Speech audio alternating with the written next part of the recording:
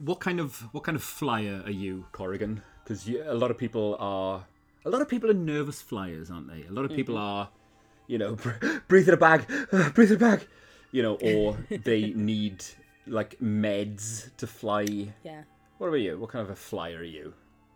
Do you fly often? Do you fly often? I fly very often. Okay. I mean, in regular times, obviously not for the past year and a half. But no, I fly a lot.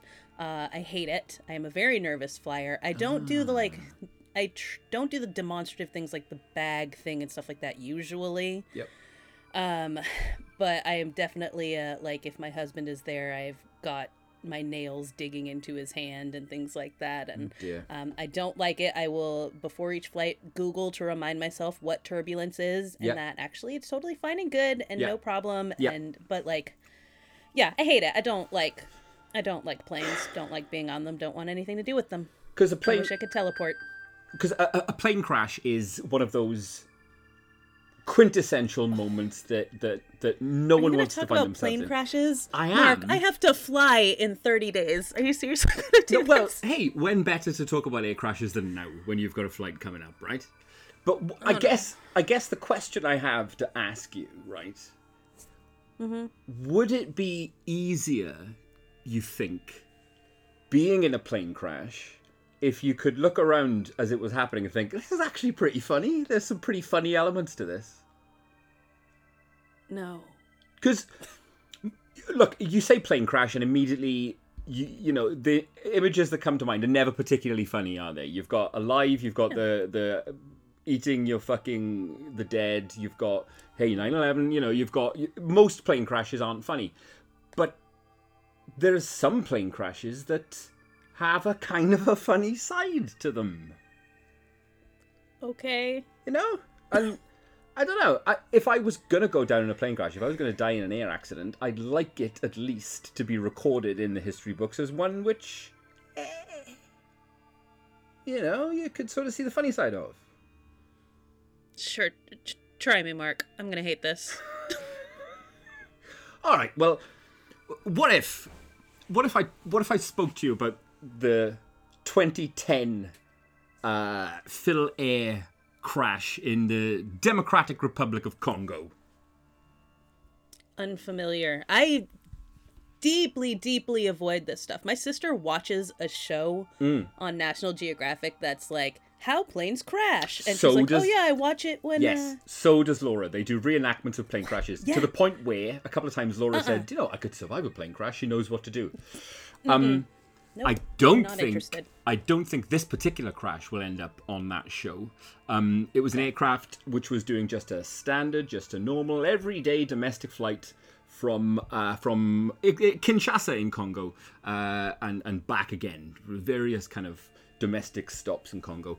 Unfortunately, the aircraft, this particular plane, crashed into a house just 1 kilometer short of takeoff, right? 1 kilometer short of the runway. There were 21 people on board. Unfortunately, only one survived. Now, there was no fire. A lot of people speculated that it might have been to do with fuel exhaustion. Aren't you wondering what happened on that flight? I guess. The only survivor of that particular aircraft stated... They didn't need a black box. They had a survivor. They had a first-hand survivor's view there, who stated that one of the passengers in their hand luggage smuggled a fucking crocodile. What? Yeah. Smuggled a bastard crocodile on board the aircraft, which escaped shortly before landing. What? Yeah, an actual crocodile slithers out of this geezer's bag just before landing, and all of the passengers, including flight attendants, rushed from their seats away from the crocodile to the front of the aircraft. Oh no! Causing an horrific imbalance of weight, causing it to plummet to the ground. Fuck the center of gravity, led to what is described as an irrecoverable loss of control. Holy shit. I said there was one survivor. There were actually two. Was it the crocodile? It was the motherfucking crocodile. The crocodile survived the crash. The crocodile's just like, hey, what happened? Hey, what the fuck? I was sleeping. Where'd everybody go? Yeah. The crocodile survived, but was reportedly killed by a machete shortly after. Somebody found it and killed the motherfucker. Oh, well. Yeah. I feel like, okay, that's on the person who brought the crocodile and not the crocodile. It is. It should not be punished for just crocodiling. Yes, it is. Okay, that is absurd. And, okay, because that I feel confident is never going to happen to me. I know, that's your take on it. My take is, you can never plan for that, can you? Guess not. You know? Nobody plans for loose crocodile. You can never plan for that. But there are others, there are others. Not every air crash has to be, there are more JOAG air crashes than that. For example, in 2009, this one, nobody died, right? No one died in this. Oh, good. Okay. Great. Love this story so far. This is actually quite a heartwarming tale. I'm gonna paint a picture of a wedding for you, okay? And one of the most quintessential, long-lived traditions of a wedding. What you do? You yeet the bouquet behind you, and whoever catches the bouquet, bridesmaid or whatever, is the next to be wed. Now, this wedding in Tuscany in 2009, the bride responsible for arranging the wedding decided to be a little bit extra, and rather than throwing the bouquet herself, entrusted the pilot of a light aircraft to do a flyby of the wedding, to fly over the wedding and to discard the bouquet from the light aircraft onto the wedding party. What could possibly go wrong? What could go wrong? Any number of things, I'm sure. Well, I mean, what did go wrong was that the pilot, one Isidoro Pensieri, threw the bouquet as arranged from the plane, which was then immediately sucked back into the engines. Oh, yeah, exactly. Flower strike, which caused his plane to crash. No one died. The pilot suffered some broken legs, but some broken legs. I mean, it's a maximum of 2. His legs were broken. Walked away. Raises more questions than it answers. Yes, he did. Oh no. Yeah. That's ridiculous. And this, I've had friends who've done things with gender reveals with airplanes and stuff like that, and it just, I don't get it. I don't get spending that much money on something that makes absolutely no sense. And B, just not gonna risk it with the planes. Not gonna do it. I don't want this to turn into a rant, so let's not talk about gender reveals. Fucking hell, they wind me the fuck up. Yeah, that's a whole other JOAG topic right there. It really is. People have died in multiple gender reveals. They have. To tell us about genitals. To tell us about genitals. The final one. It does involve deaths, but not many. Just 2. In the States in 1991. A flying lesson went wrong. A flying lesson between a 45-year-old pilot, a lady by the name of Linda Keith, was giving a flying lesson to a guy by the name of Carl Terry. And just as they took off, the flight was witnessed coming to a crash. To quote an eyewitness, a guy by the name of Willis Markham, "I was sitting in my truck parked along a field on a farm when I just happened to look up and see the plane just before the explosion." Is this mid-Atlantic accent? Yeah. Is this 1940? Yes. He was busy prospecting for gold, I don't know. "I couldn't tell if the explosion came from the engine or inside the plane. After the explosion, the plane started circling for a moment before it hit the ground." Now, further examination of the wreckage, right? Checking out the wreckage found 2 bodies, 2 occupants, both undressed. No. With the seats reclined. Why? Well, I think it's pretty obvious why. No, I mean, I know why. I mean, I don't understand how you would think that wouldn't end in a crash. That's what I mean by why. What? the investigation cited an, quote, improper in-flight decision. Yeah, I'll say. Caused the plane to enter a dive. The speed tore off a wing, opened it up like a can opener, in the words of the sheriff investigating the flight.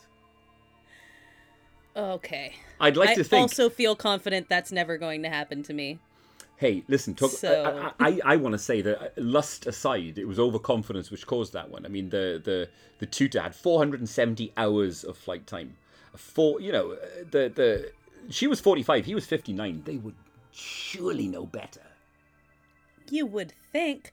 I mean, especially because, like, this was shortly after takeoff, right? Yep, yeah. So they couldn't even wait. Nope. Like, okay, let's make sure, like, whatever. I don't know how autopilot or whatever works, but I feel like you should be in the air before you depend on it. Like, they were just like, nope, we are this exact amount of horny. Yeah. We cannot wait for this plane to be flying. We need to, like, go. Sort of makes you suspect that the flight was arranged for that purpose, does it not? Maybe. That could be. I mean, but... Again, I'd think you'd at least give yourself time to, like, finish before plummeting. Guess not. But then I guess maybe you'd change your mind. Things are different after. So listen, alligators, flowers, alligators, intercourse. As long as you stay away from those three, at least those won't go down on the cause of death. All right. I feel okay about this. Good. I'm glad. I was very, very worried. At least I got an accent in there. I do like doing funny American voices. It was very, like, 1940s mid-Atlantic sort of thing happening there. Right. The voice that I decide to give American characters in my head is based entirely on how I picture them. Sure. How did this guy look? And I know this guy was a farmer, so he has, like, dungarees, and he's got, like, a hat. Yeah, well, I saw a plane. That. See, that sounds like what I would imagine, and yet you went with, like, Cary Grant. It was an odd choice. But a choice nonetheless. Let me quote directly from my notes, if I may. Yes, please do. Fucking look at these nerds. Oh, mise en scène. I don't think anyone has ever said mise en scène in such a horny way before. The way I whispered the word sex cannibal recently. Worst comes to worst, Mark. I'm willing to guillotine you for science. Thank you. That's really, really sweet. It's cold outside, but my pancreas is talking to me. I'm gonna leg it. You know how I feel about that, Mark. I think you feel great about it. Welcome, all of you. All of you, wherever you are, whatever you're doing, you're listening to Jack of All Graves. Now in its second year and 2 weeks, we're still here because we fucking love it. It's true. We're still here because we fucking love the thrill it gives us, the way it wraps off our week, the way it welcomes in the week to come, the way it allows us to sit and pause, the way it allows us to reflect, chew over, exorcise, if you will, some of the darker, more worrisome and troubling thoughts that we may have picked up during our respective weeks. You're listening to Jack of All Graves, but we'd still be here even if you weren't. Because this, my friends, is the Joag journey. We're on it. We're fucking flying the plane. We are but a kilometre away from landing. There's an alligator in my bag. There's flowers all up in our fucking turbines. And we're crashing hard. And you're all along for the fucking journey. That makes it sound less fun than I like to think this podcast is. But nonetheless, that was a very evocative intro, Mark, and I appreciated it. You're welcome, as always. How are you doing today, Mark Lewis? Do you know, I said this to my darling, long-suffering wife, Laura, earlier on. I have made a conscious decision today to attempt... I'm going to try something new. I'm going to consciously decide to approach the coming week in a positive frame of mind and see where it gets me. Oh my gosh. Yeah. I'm going to... Who is this man who sits before me? I don't know, but I'm going to push it right down, even further than I normally do. And I'm going to try to rip into this week all fucking smiles and optimism and positivity. I love that for you. Yeah, because I don't ever really decide my moods, and obviously I'm fond of saying that, hey, Animal Kingdom, we're the only ones who can. I obviously don't listen to my own fucking podcast because I never do it. So yes, I'm gonna try to stay positive this week. Sometimes that's all you can do, you know. I've definitely had those points where I'm just like, ugh, like everything just feels terrible. I'm going to have to force it. That's all I've got in me is to be like, you know what? Yeah. Just smile. Just bring that thing. Yeah. Bring that thing up and see what we can do and see if I can be like, yes, I got this. I'm going to power through. Everything is great. Yeah. I can do anything good.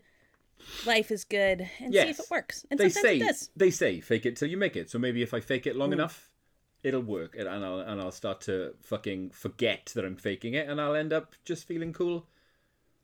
Exactly. Mistake. Fake it till you make it is my entire life motto. Oh, same. Yeah. Same. In every element of it. So I feel great about this for you, Mark. I think it's going to be a great week. Yeah. Year 2 of Joag is going to be fucking super optimistic, right? Oh, yeah. We've had the pandemic year. Let's put that in the books, right? Sure.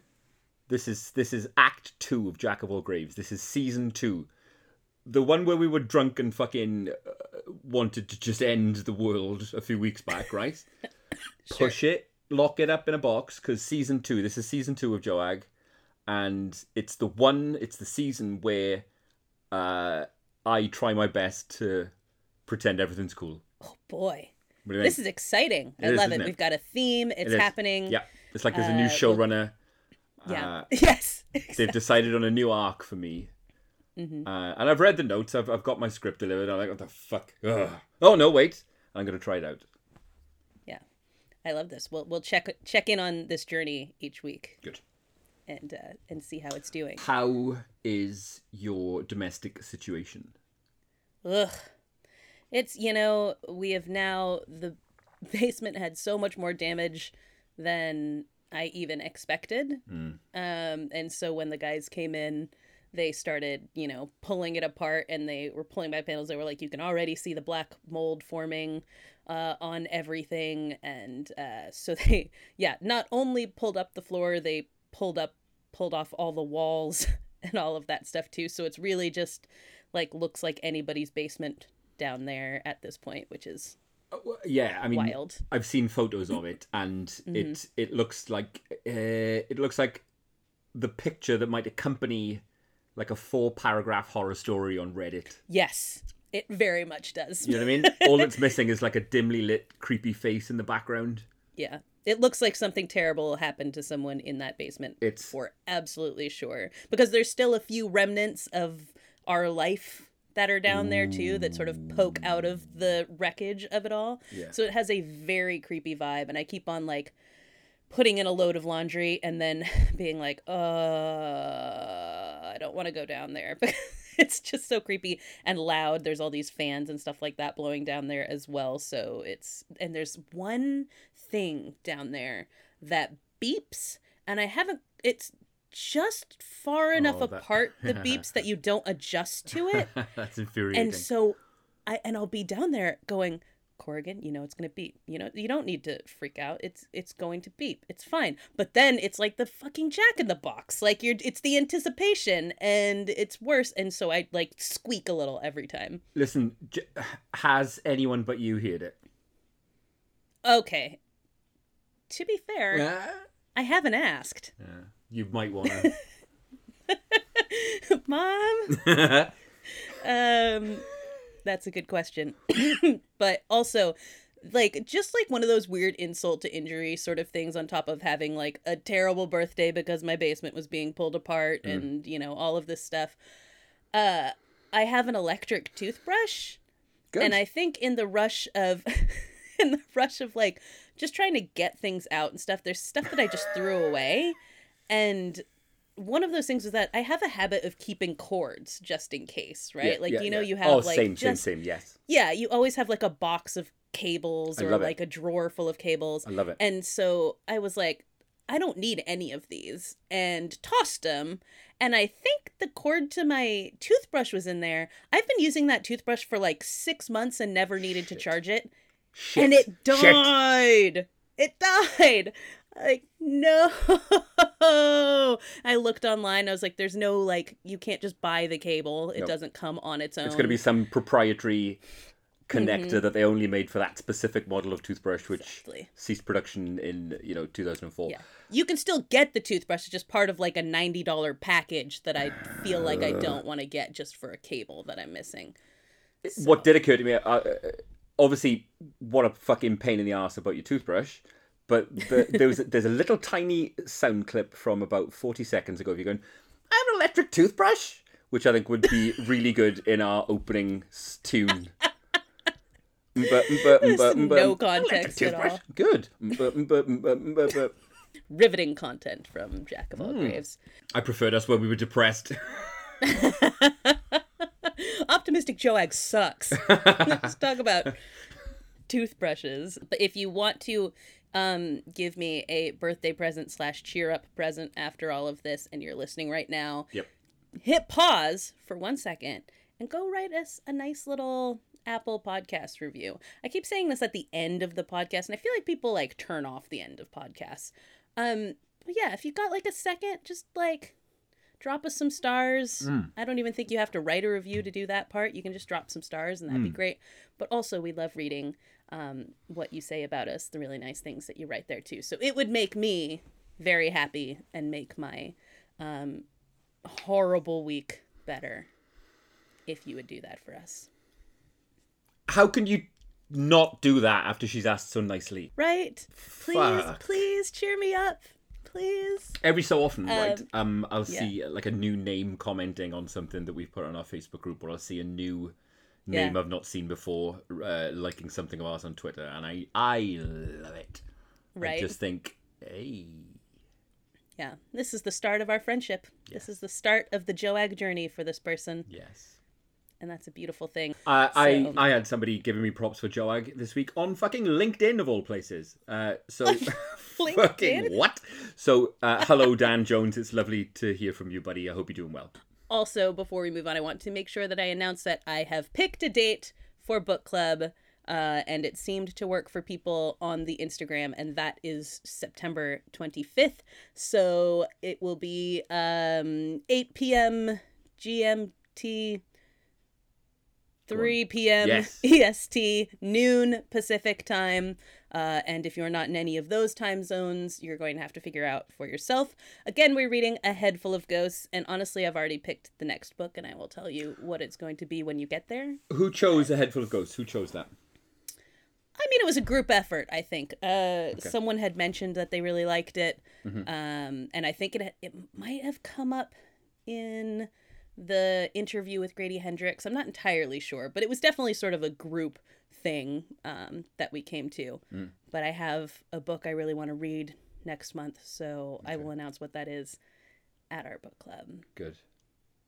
Yes, which Mark will not attend, but that's okay. I'm just not super enthusiastic about it, that's all. It's fine. It's not everybody's bag. Okay. I've got all of the Joag verse of nerds with me. Exactly. Along on this, so that's totally fine. I mean, we'll miss you and whatnot, but good. What have we watched this week, Mr. Lewis? So, lovely surprise. We saw a film called We Have to Do Something. I think it was We Need to Do Something. Shit! You so wanted to get that right. I really did. A film called We Need to Do Something. Yeah. So, I don't know if I've mentioned on Joag before, right? But there's lots of things that I love when a movie does a particular thing, right?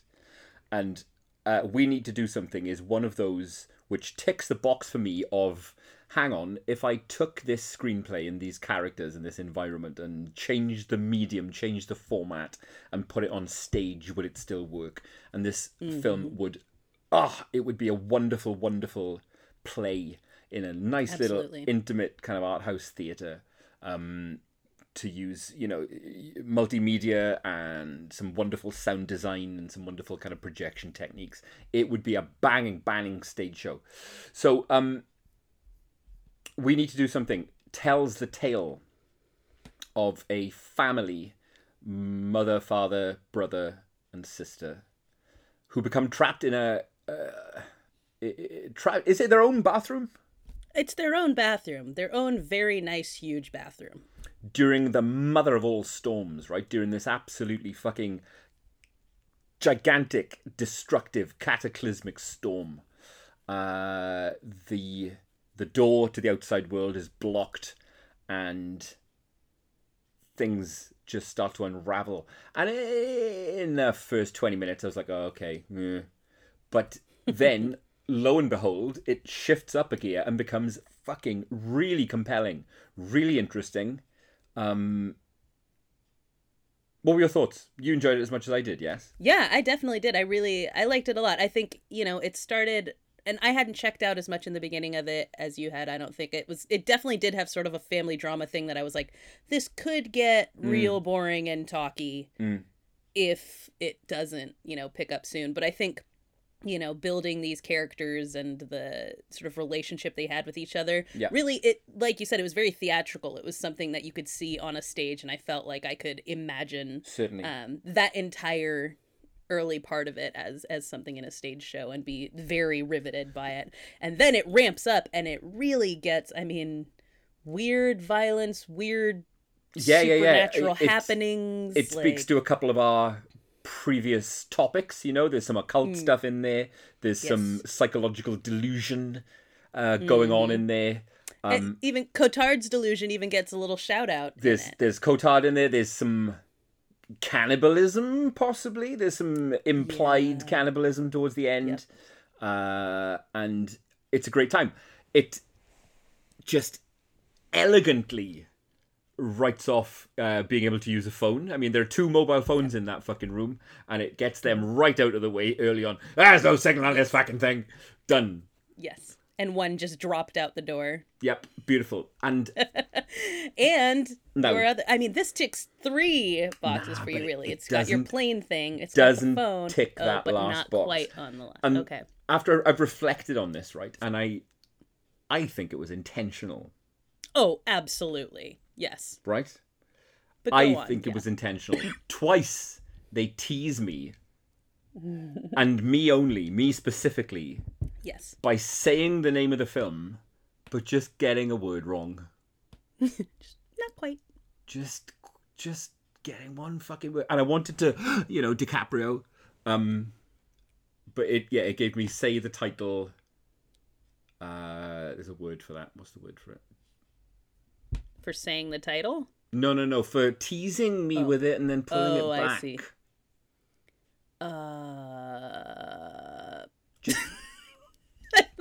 The only word that popped into my head was cock tease, and that's not what we're looking for. It's not, but it's that. They cock tease me by saying the title. Yes. We Have to Do Something is a great laugh, and I thoroughly recommend it. We need to do something. And that's what they say. We have to do something. They say, oh, you motherfucker. You couldn't have just said the title, could you? But I think that was intentional. It's just to fuck with you. My respect. Indeed. Yeah. So I would say We Need to Do Something is a worthwhile flick to watch. Yep. There's a guy I follow on Twitter, and you actually posted one of this guy's designs recently. And I don't think he does them anymore, but for a while he had a web store where he sold T-shirts that misquoted films, and they're fucking brilliant. Yeah, they're so good. In space, no one can hear you scream in space. The one that I posted was I was at a party, like 6 or 7 years ago, and my dear friend Seth came to this party, and he was wearing this shirt that I did not pay super attention to the whole night, and then we sat down and I looked at it, and it said, "Get to the helicopter." And I was like, that's not the quote. And then I was like, and also, is that picture from Commando? I love it. He was like, yes, it is. Oh my God, it's so brilliant because you could just look at it and ignore it, and then you're like, wait, hold on. There's something about that which hits that just so childish. Yeah. But really funny. It's not the same thing at all, right? But in the same way, there was a teacher at a school I used to work at, right? By the name of Mr. Cripps. Okay. Right? And Cripps. Obviously the kids would call him Mr. Crisps. That's comedy, I mean. But it's fucking stupid. But it's just childish enough. Mm-hmm. to be funny. Yeah, because it's not vulgar or anything like that. It's like just like his name kind of sounds like crisps. Way, therefore, and that I don't think enough exploration has been done. I don't think enough real forensic deep dive has been done enough into that spot of comedy, that very narrow, very particular. Because there's a million fucking, you know, on one end of the child, you got Freddy got fingered up the one end, as it were. And then at the other end, you've got like sued comedy. But in the middle, there's this just fucking childish for childish's sake, just because it's funny, kind of, you know. And that's I love that. It's a really nice spot.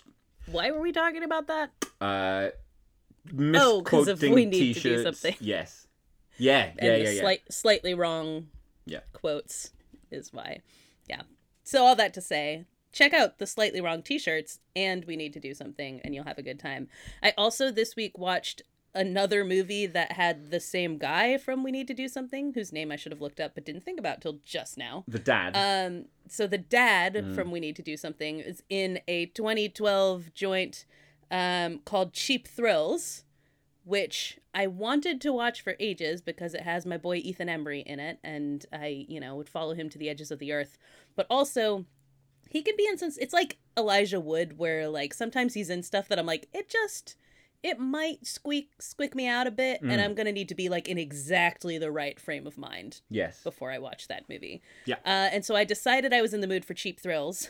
And Cheap Thrills is about a guy who is about to lose his house. He's about to be evicted, and he owes, like, $14,000 or something like that on his mortgage or his rent, whatever the case may be. And he goes out with his friend, played by Ethan Embry, and they are sort of talking about this. He's an old friend. They haven't seen each other in a long time. And they end up encountering this couple who are, like, insanely rich and start issuing them various dares, essentially. Escalating dares that... and then paying the money for it. So it starts with sort of like, you know, I'll give you $50 if you go over and slap that waitress's ass. And, you know, that's where this game kind of begins to these increasingly more dangerous, more violent kinds of dares. That ends up sort of like driving a wedge between these friends. And then there's all this like internal conflict and all this stuff happening. And it's super good. Everyone in it is great. There's some parts that are really icky and hard to watch. But not as many as I thought there were. I thought it was going to be a lot worse. So for the past decade, I have not watched this movie because I was like, oh, is it going to be... Am I going to throw up? I closed my eyes a few times. But overall, it is an extremely worthwhile, extremely tense movie that is, I super recommend. Elijah Wood has won my respect over the last decade, I think. He's... it feels as though he's made career choices specifically to wash the Frodo stink off him, you know. But like also, I mean, if you think about like his life, his career since being a small child, like Lord of the Rings obviously was like a 10-year span of his life that probably for a lot of people is what he's known for. But then if you go back before that, you know, he had like things like North, which is kind of a very dark, but I mean, it's a kid's movie essentially, but it's dark. The Good Son, like not seen either of those, actually. Oh, you've never seen The Good Son? No. Oh, you have to watch that. All that is okay. That is. I loved it when I was a kid, but I also was not allowed to watch it. I was obsessed with Macaulay Culkin. And he was in this movie, and my mom's like, no, that's a horror movie. You're not going to watch this. So, of course, I found a way. But Elijah Wood moves in with his family. His, like, I think his parents die or something of that nature. And so Elijah Wood is his cousin, and he moves in with him and his sister and his mom and dad. And it turns out that, like, Macaulay Culkin is this sociopathic child. But he's super manipulative. So he always manages, like, he does, like, really creepy, terrible things, but he manages to, like turn it around so it looks like he's basically gaslighting Elijah Wood the whole time and making himself look like the good son to his mom while he's doing all this terrible stuff. And again, this is like a escalating and escalating. So it starts with these like small creepy things he does to like bonkers through the roof wildness in it. And it's really good. Sold. Yeah. It's like the early 90s or something in that very that range, and yeah, I loved it when I was a kid, and I mean I still love it now. It holds up. Nice. Did you see Come to Daddy? I did see Come to Daddy. Did we watch that together? No, I watched it like a couple months ago, and you had already seen it. But yeah, I mean Elijah Wood. I think that like I look at Lord of the Rings as like a diversion from the rest of his career, and he has really leaned into horror especially, and from every element, you know, whether he's acting in it, directing it, producing it, whatever. That seems to be like where his love really lies. Yeah, no, good guy. Yes. And I watched with Scream and Chat this week Intruder. Now that's great. Is it? Yes, it is. It's a great laugh. I don't understand this. I mean, I do to an extent. So we were watching this in Scream and Chat, and for most of that movie, I think everyone in the chat was like, this is like, why do people like this? There's nothing to this movie that would in any way redeem it. Aside from occasionally after like an hour of it, you start to get like some pretty brutal and cool and creative kills. Yes. But it takes a long time to get there, and it's really bad on every level up until that point. And then the like last 15 minutes is fun. I feel as though I got a lot of insight into the workings of an American supermarket. I don't know if I would say that. You know, you had the guy with the melons, you had the meat guy. I thought I could have got a job there after watching it. You felt really prepared for an American supermarket. I don't know that it's not a documentary, that's for sure. But no, I mean, I think it was like a huge waste of time for an hour and 10 minutes of it.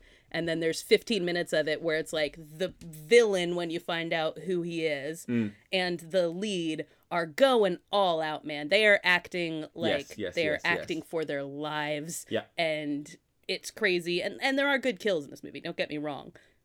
But it's just, whew. It's a slog to get there. It's a time capsule, isn't it? I mean, it's one of only 2 or 3 other films where my favourite hick in the world from Evil Dead 2 makes another appearance. Hey, one thing you've got to say about Sam Raimi, he finds jobs for his mates. I'm rewatching his Spider-Mans with my boys, as in my children, not like my boys. And he's in Spider-Man 2. Oh, really? Yes, he is. Your geezer from Intruder. He's on the train, that epic train scene where the fight with Doc Ock. He pops up in that scene in Spider-Man 2. And I was delighted to see him. Well, and Bruce Campbell turns up at the very end of Intruder, which is super confusing because if you look Intruder up on anything, Bruce Campbell is top billing for this movie. So the whole time I was like, is he gonna show up? Nope. Is he the killer? Like, when does Bruce Campbell come into this? I mean, not that it is a Sam Raimi film. Is it Rob Tappert? Is it him? I'm not entirely sure. But I mean, in every way that counts, he's all over it. Yes, it didn't do it for me until that ending of it, and I will give props to the end of that movie, the reveal on. But up until then, it was like, what? This is so poorly acted, so poorly shot, so poorly scored, so poorly scripted. I seem to remember being quite into the story of the kids in the supermarket. I seem to remember quite enjoying it. This has to have been like a curiosity thing, like, oh, this American yeah. Yes. Their store. Yes. That's fair. Didn't do it for me, but I'm glad you enjoy it. And people seem to. I think it's got over a 3 on Letterboxd, so it has its place. It just didn't work for me. I've been desperate to find some time for Malignant this week. I'm certain I'll get to that over the next week. I think my mom is watching that downstairs right now. Oh, cool. Because I'm almost hesitant to say this because I fear the backlash. But I've always found James Wan a little bit overrated up to now. Ooh. But so many people, are crediting him with a new horror renaissance. I mean, I think you can credit him with that even if you don't enjoy it, because he's hugely influential. You are right. There's, whether you enjoy watching James Wan movies or not, hugely influential to horror and how much mainstream horror is being made right now. Yes. I mean, yeah, we have him to thank for a lot of it. I enjoy his movies. This seems like a very polarizing one. I've seen people on both ends of this. This is horrible, terrible. Why would anyone enjoy watching this movie? To this is one of the greatest modern horrors I've ever seen. What is coming through loud and clear is, I love it when, hey, much like our boy Elijah Wood, when people take the fucking studio money from a tentpole and use it to make littler, more fun stuff. Nicolas Cage, for example. Right. You know what I mean? He's spending his fucking national treasure bucks on making Pig. Yeah. Which is great. Have you gotten to that yet? No, I still have not. Because somebody told me it isn't, in fact, John Wick with a pig. That was me. I told you that. There you go. Which would look great on the poster. Not John Wick with a pig. Not John Wick with a pig, despite what you may think. Corrigan, Jack of all graves. Yep. Oh, man. I'd love us to get quoted on a poster. How do we do that? Someday. Just keep saying quotable shit about films. That's it. I feel like we should just get to know someone who makes those posters. Yeah. Because, honestly, I swear half the time when you see, who is quoted on something like that, it's what publication is that? Exactly. Who is that person? Exactly. So with the democratization of media, you don't need to be, insert fucking, you don't need to be Roger Ebert. That's a person. There you go. To get picked to be on a movie poster now, anybody has Especially a voice. Since he's dead, but Oh, is he? Are they both dead? They're both dead now. Okay. One of my friends, who he does great videos on the Wisecrack Network. I've sent you the Rick and Morty ones from there before. Yeah, I actually watched that. He is marrying Gene Siskel's daughter. Fuck out of here. Which is kind of fun. So he's been, apparently there was something, I think a podcast just came out about Siskel and Ebert that he's been Well, I feel like he's our really guy then, isn't he? How well do you know his wife? Oh, I've never met his wife. I only know him. Okay. You know him though? Yeah. Right, give him a ring. if you could. To put us on a poster? Yeah. All right, we'll see what we can do. That would be a kind of a childhood dream realized. We'll have to work on that. Listen, we came here to talk about some animals and chew bubblegum. That was not. I wasn't intentionally saying aminals. That was just my tongue got tied. Animals. We came here to talk about animals and chew bubblegum, and we're all out of bubblegum. So let's talk about some animals. And this topic came about because someone asked me months ago if I had ever heard of horror frogs. And I had not, but I made a note to look it up at a later date. And then, 2 weeks ago or whatever, I did. And holy hell, I believe you are somewhat familiar with the horror frog, or Trichobatrachus robustus, or the hairy frog, Mark. Right, I am, and I'll tell you something else. Right, I know that you're a frogophile, right? You fucking love a frog. I love frogs. Yes. There's all fucking manner of crazy frogs out there, and I don't mean the crazy frog. Did you ever get the crazy frog? We did. I was about to start singing it, but then I realized I think I'm singing the hamster dance. So is that the crazy frog? That's hamster dance. That's hamster dance. Yeah, that's what I was about to start. Crazy singing. frog. I'm not going to do it. But yes, I remember it now. I'm not going to do it. I won't do it. Frog kind is as alien as anything you would find in a movie. They are. Yes. Frogs doing all manner of shit, and the hairy frog is for those who might be listening and like, hairy frog, shut up.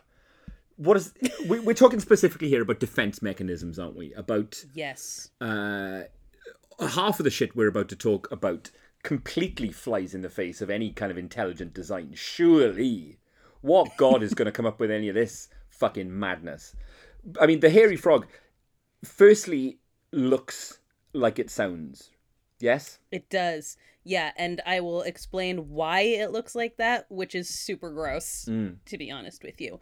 But first of all, the hairy frog is basically like the Wolverine of the animal kingdom. Exactly. And by that, I mean X-Men Wolverine. I realize there's actually like a Wolverine in the animal kingdom. But this is like X-Men Wolverine. At rest, the hairy frog, like, on a good day, not during mating season, not threatened, looks like a pretty normal frog. It's got a normal frog body. It's got normal frog feet. Everything is kosher. But on the inside, some weird shit is happening. So inside of its hind feet, there is a mass of connective tissue, and according to New Scientist, a chunk of collagen forms a bond between the claw's sharp point and a small piece of bone at the tip of the frog's toe. So good. So what scientists think happened, and by the way, they're not entirely sure because they've never seen this happen with a live hairy frog. They've only studied dead frogs to figure out what the heck is going on here. Yeah.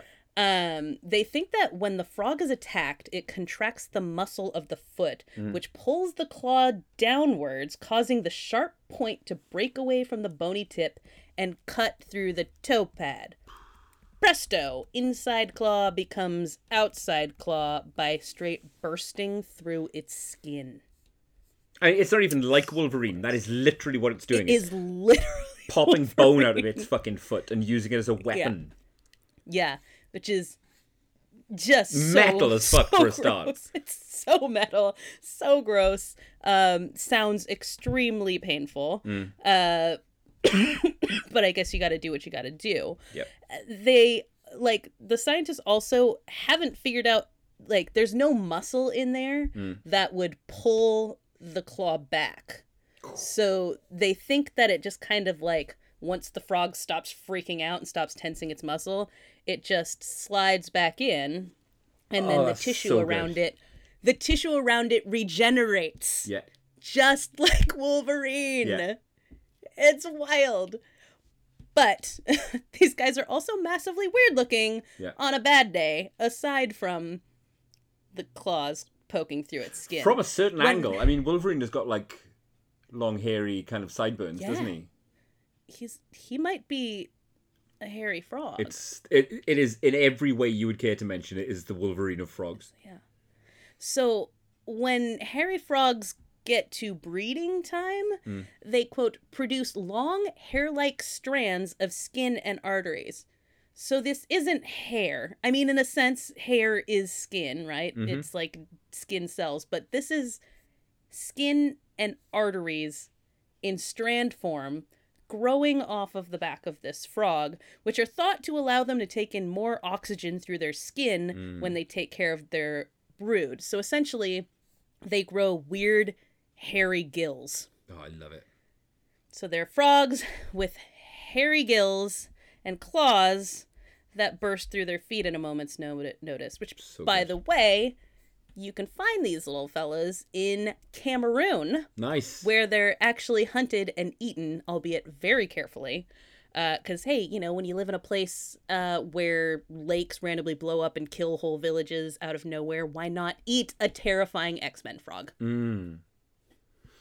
Makes me wonder, if it can regenerate and it has Wolverine skills, could we coat it with fucking metal? Could we put metal on its skeleton? We make an adamantium hairy frog? Weapon F. Is what you're asking? I suppose. Relatedly, there's another amphibian called the Spanish ribbed newt. Did you come across this at all in your travels? It has a similar trick elsewhere, doesn't it? It does, yes. When the newt becomes agitated or perceives a threat, it swings its ribs forward, increasing their angle to the spine by up to 50 degrees. As it does this, The newt keeps the rest of its body still, and the forward motion of the ribs increases the body size and stretches the skin to the point of piercing it. Wow. By the way, the zoologist explaining this is named Egon Heiss. Of course. I love that. Of course it's Egon. So the tips of the newt's rib then stick outside its body like exposed spines. As it does this, it also secretes a poisonous milky substance over its body. Blech. So the 1-2 punch of sudden spines and poison is highly effective in getting any predator to fuck off, especially once it's in the predator's mouth. And somehow this does not seem to do any harm to the newt at all, which I don't understand. At first, researchers thought maybe it was like they send their spines up through pores, so like, oh, maybe there's already holes and they just poke them through that, and that's what they're doing. But nope, it's not that. They're going straight through, puncturing the skin. But much like our hairy frog, like many different amphibians, they just have amazingly regenerative skin, and it just heals itself afterwards. A common trope in science fiction. I mean, there are many stories where the regenerative capabilities of animals like the axolotl, like your lad there, Mr. Piercy fucking ribs, are used to try and, give powers or regenerative capabilities to humans. I love it. Yeah, frogs in general, right? A wild array of frogs, and they are capable of some mad shit. Just back to frogs really briefly, there's a species of wood frog, which during the height of winter, what this frog does to survive the harsh climate, it allows its body to become frozen by pumping a kind of a really large amount of a glucose-rich fluid into its own veins from a gland, which negates the formation of ice crystals. It generates its own fucking antifreeze to avoid freezing to death. That's bizarro. Isn't it? And again, that's just another frog. Incredible. Wild. That's incredible. How does that... I mean, honestly, these kinds of things... Yeah. How can anyone not be just amazed by evolution? Yeah. Like, what? How many millions of years did it take to create frog antifreeze? Yeah, absolutely. And we share the planet at the same time as this fucking incredible species, generating its own glucose-based antifreeze. Absolutely wonderful. I mean, that feels like quite an elegant method of self-preservation, Yeah. I don't know if you're familiar with the author Ian M. Banks. He's a sci-fi author, but yes. There you go. He talks about a phase of evolution where humans can gland their own hallucinogenics and psychogenic compounds from their own body. But do we get that just because we're so miserable we eventually need to be able to make ourselves high at any given time? Yeah, exactly. Well, pretty much exactly that. But there are plenty of animals with defense mechanisms which are altogether less elegant. Yes. I mean, we all love a sea cucumber, don't we? Sea cucumbers are so gross. They are. They're fucking horrible. What if I told you that the sea cucumber has probably, on paper, the most disgusting defense mechanism, I think. And do please, boffins, do please prove me wrong. But I can't think of another animal that would, if threatened... And I'm quoting here from interestingengineering.com. The sea cucumber can eject its own sticky intestines out of its anus. It will shit its guts out on predators. What if I told you I've seen it happen? No, what, in real life? Yes, Monterey Bay Aquarium. Yeah, when some douchebag in my class pushed on one too hard, even though we were warned not to do that because it's incredibly stressful. Because it to will the shit sea its cucumber. guts out at you. Yeah, like, it's a weird, cool, gross thing, I guess, when you're like a teenage boy or whatever. But also very stressful to the sea cucumber. But he had to try it out, and so he stressed the sea cucumber out, and Blech. But again, so gross. But again, every time it does this, around 6 weeks later, it will regrow any organs that it kind of defends shat out at predators. Man, oh man. I'm starting to feel like humans have really deficient bodies. Well, they're only going to get more so, aren't they? You know? Guess. Gone are the days when we have to shit anything out to deter attackers. As opposed to... Was that a thing at some point in human evolution? Yeah. Yep. Yeah, okay. no further yes. qualification needed. Just yes, it was. I'll take it. Well, another like gross one like that. I love them. In July of 2017, a wreck on an Oregon highway caused the road and at least one car to become covered in slime. Oh, cool. So much slime, it required a small bulldozer to come and clear it. Yeah. The cause was an overturned truck carrying a load of hagfish, also known as slime eels, which were bound for Korea, where they are something of a delicacy. And hagfish, I mean, everything about a hagfish is gross. Have you ever seen one? Yes, I have. They're vile. They've got these kind of proboscises. Yeah, the weird little like tentacly nose things over like kind of a lamprey eel looking mouth with like rows of sharp teeth, and then they look like an eel mixed with a mole rat. Yes, just, like, that's a really good description. Yeah, long penis-y looking thing, essentially, with the tentacles and the teeth. They're gross, like, on their best day. And then, on top of being a bummer to look at, their defense mechanism is to secrete a thick mucus-like slime.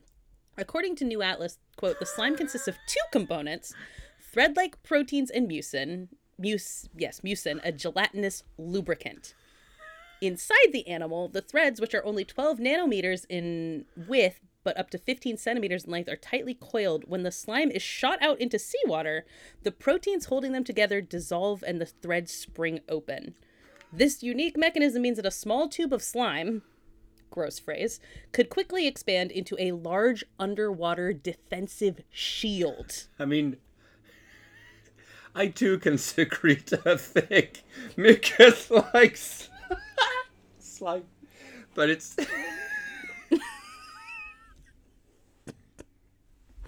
I don't know why I didn't foresee that coming. But it's not quite a defense mechanism. No, not a great defensive shield, as it turned out. If anything, maybe the opposite.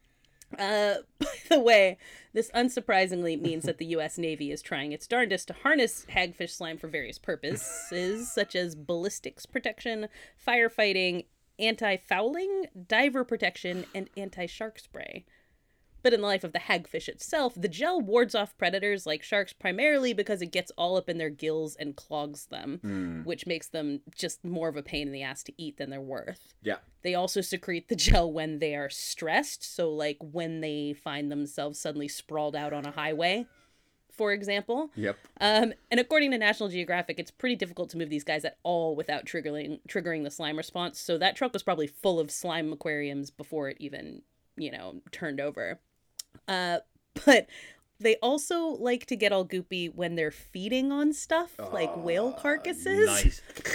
Because it prevents other scavengers from wanting in on the action. So they will straight up pour slime all over the carcass. Basically like when you spit in your ice cream so that your sibling won't eat it. And nothing else will come and eat it. It's very effective and very gross. This technique, I'm going to call it, of secreting something foul to ward off predators it's a tried and tested, the animals love it.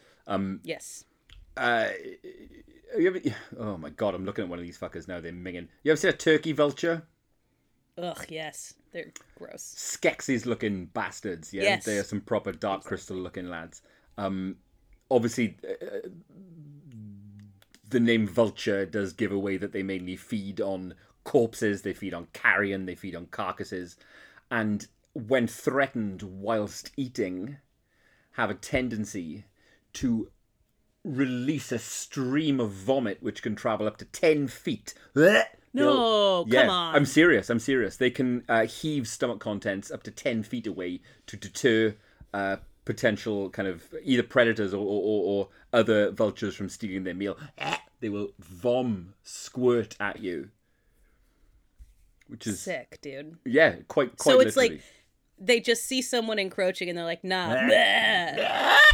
And just go all Linda Blair on them and yak at them.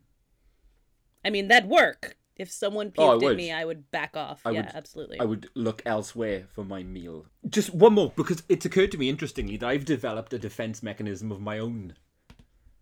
I hope it's not like anything. I'm not secreting any fucking slime. Okay. But no, just briefly.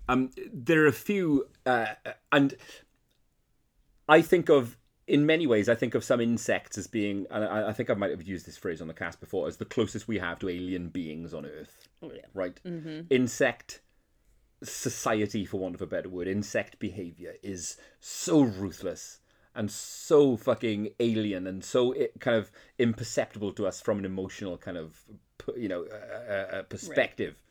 Right. There's an ant and a species of termite, right? Hive creatures. Mm-hmm. I guess, quote unquote, social creatures. But this species of termite is fascinating. They are Neocapritermes terracua, this termite. Okay. You have done so many R rolls today. Thank you.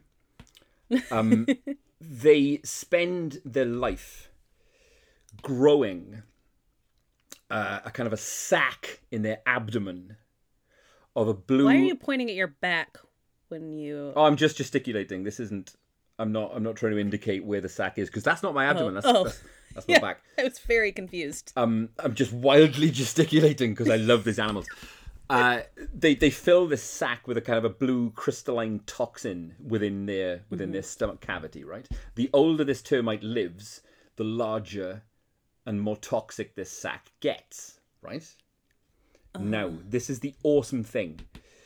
When the hive is threatened, they can inject another chemical into the sac and cause it to explode. What? I shit you not. This is an ant? This is a termite. A termite. It's like a termite suicide bomber? That's exactly what it is. That is exactly what it is. When they catalyze this crystalline substance by using another chemical reaction within their own bodies with two glands that squirt into this other compound and cause it to combust. That is fascinating. Yes, it is. Because the thing about like insects and things like that is so much of what they do is just like straight instinct. Yeah. Right? Yeah. Like and that's one of the things that makes them so alien to us, is that they'll move together in these ways that we can't understand on instinct. They do these things deeply out of instinct. And that, I'm like, do they have to think about it, or is it just kind of like, they like, like fucking Winter Soldier, sure, something clicks and they just like, bah! This particular termite, what marks it out as being very, very special in the insect kingdom is the fact that, this reaction is done by combining two separate compounds. Right. I think of it like, Die Hard with a Vengeance, that cool as fuck kind of resinous bomb, like an epoxy kind of thing where the bomb mixes and becomes, volatile. That's exactly what this termite is doing. Yeah, absolutely. I love it. That's incredible. Isn't incredible. Well, my last one is not quite as combustible as that. Not even the kind of thing that is especially remarkable in and of itself. But I love it a whole lot. Go on. And that comes from researchers at the University of Sydney, who in 2015 noticed some interesting behavior while observing a Jervis Bay site that they call Octopolis because of its octopus activity. And they noticed that octopuses appeared to be, for lack of a better word, throwing things. And so what they were doing is that they would hold silt, algae, or objects like shells under their bodies in their tentacles, and then they would angle their siphons and shoot a jet of water at the projectiles and propel them up to several body lengths. So not like using their tentacle and throwing something, but putting something in a place where their siphon could blast it. Squirting it out, yeah. Yeah. So at first they weren't sure if this was like intentional or why they were doing this. But if you know anything about octopuses, they are like super smart. Yeah, they really are. And so they realized with more observation that it definitely was on purpose. And further, it seemed to be a way that annoyed female octopuses were warding off advances from horny males. So in 2016, for instance, one female octopus threw silt 10 times at a male from a nearby den who was attempting to mate with her. She hit him on 5 occasions. On 4 of these occasions, the male tried to duck, though he didn't always succeed, which is, again, octopuses are so smart. They're learning. They're like, oh, you can't get me with your silt. So he anticipated the throws from the female's movement and started dodging before the silt was propelled at him. When targeting others, the octopuses were more likely to throw silt than shells, and the throws were also more vigorous. So, like, things that weren't octopuses, if they were trying, they would, like, shoot it at other stuff. They would throw shells at octopuses still, because they're not trying to hurt them, just kind of be like, fuck off, dude. Yeah. You know? In addition, the throws used during den building were almost always shot between the 2 front tentacles. When throwing at others, however, the octopuses sometimes angled the throw between the first and second tentacles on the left or right, which suggests a kind of targeting. Sure. On one occasion, though, the researchers did see an octopus throw a shell at and hit another octopus by flinging it with a tentacle like a frisbee rather than using its siphon. I just love that female octopuses get so annoyed with dudes that they figured out a way to throw stuff at them. Well, yeah, I mean, isn't that one of the markers of intelligent behavior in animals, the ability to use external stuff for a reason? Right, use tools. Exactly. Yeah. That's exactly what that is. Throwing tools at tools. Well played. Hey. Anyone else on your list, Mark? Well, you feel good about that? I do. I feel great about that. To quote my co-host. I tricked you into saying it. So my own mechanism that I've evolved, right? Yeah, that's right. Mm-hmm. And this came into play whilst driving home last night, and I realized it at the time. It was a behavior that I've learned to ward off a threat. I drive quite a bit in my job, right? Mm-hmm. And I was out driving quite late last night. I was doing a favor for a friend and filming a comedy festival that he was at. There have been plenty of times when I've not quite fallen asleep at the wheel, but and anybody who's done this knows how fucking terrifying it is. I've nodded off to the point where you get woken up by the rumbling of your tire underneath something it's not supposed to. Whoa, fuck. And yep, been there. And it's so terrifying because there's very little you can do to stop it. So I've evolved a behavior, because this seems to happen to me quite a bit. It's not great. It's not great at all. That. No, it's horrible. It's absolutely horrible. So that's a threat I've perceived, and I've evolved a strategy to deal with it. And it sounds ridiculous, but I scream. When I'm in the car on my own, and I know that I'm falling asleep, I will literally scream out loud, while I'm driving, because I figured, well, even louder than that, I will literally scream at the top of my lungs on my own in the car, because I've worked out that you can't fall asleep while you're screaming, can you? I mean, I've never tried it. So I don't know if that is science. You can't fall asleep while you're screaming. I have never fallen asleep whilst screaming. And because I'm in the car on my own and I don't care about looking like a dick, I figured, right, how can I not fall asleep? I know, I'll scream. I also hit myself. I'll slap myself as well. Because you can't fall asleep while you're hitting yourself. I don't know. I feel like you can fall asleep doing any action. Like, the screaming, I get that, like, that seems harder, but, like, I could definitely fall asleep hitting myself. Because eventually you kind of, like, you get used to emotion or something like that, you know? And you just kind of, like, you just stop doing it, you know? Because that's, like, you know, when you're driving, you're doing a thing and you get used to it and it stops being, like, you're putting any effort into it and you just sort of fall asleep. Yes. If I were slapping myself, unless it was, like, a cha-cha-cha-cha-cha, which would be distracting from driving, I would eventually just stop doing it. I slap myself with some vigor, you know? I will absolutely wallop the shit out of my face. But I find, hey, Joag tip, if you're hiking Carrie Bay Spray and if you're falling asleep at the wheel, simply scream at the top of your lungs. Is the Joag trick. Pull over and take a nap.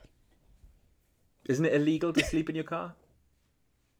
I mean, when I was in driver's ed, I think that's what they told us to do, was like, if you're at that point, of like you're gonna crash into something. If a cop comes over and asks you what you're doing, you'd be like, I was going to crash my car. They're not gonna be like, no, you're gonna have to mosey. Yeah, keep going, and they can watch you hit the guardrail a mile down. I scream instead of doing that, and it works. Also, it has worked a thing up to that now.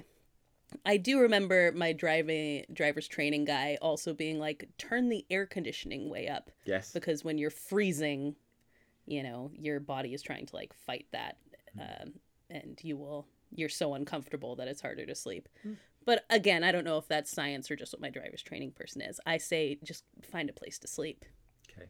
Maybe I'll do that next. But listen, it's worked up to now, and so far, yes. It's a hilarious mental image for you just driving and screaming and slapping yourself. But in a way, what is that if not an organism learning a defense mechanism against a perceived threat? You're basically an octopus. That's exactly what I am.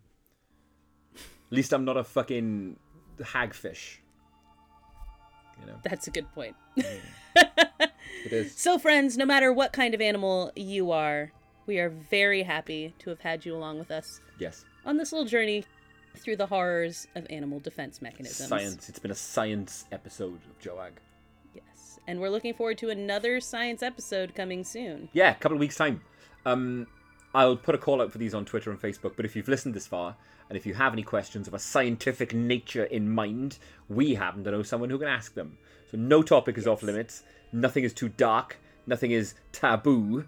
If you've got a question about any kind of dark element of science, I would love for you to post it to us so that we can get it all queued up for our Joag Ask a Boffin special coming up in the next few weeks. Yes, which I did receive an Instagram afterwards like, oh my god, am I going to know the questions? And also, she wasn't thrilled with being referred to as a pet boffin. Oh, shit. I am so sorry. Consider that walked right the fuck back. I apologize. Walked back. But yes, we will have her on. We will ask for your questions. Please give us your weirdest and darkest. And it's going to be very fun. And if you don't give us any, Mark, I'm sure, has 90 weird questions he'll come up with. Very, very But many. I'd love to hear from you guys. So until next time, stay spooky. I'm going to go secrete the slime. Oh, okay.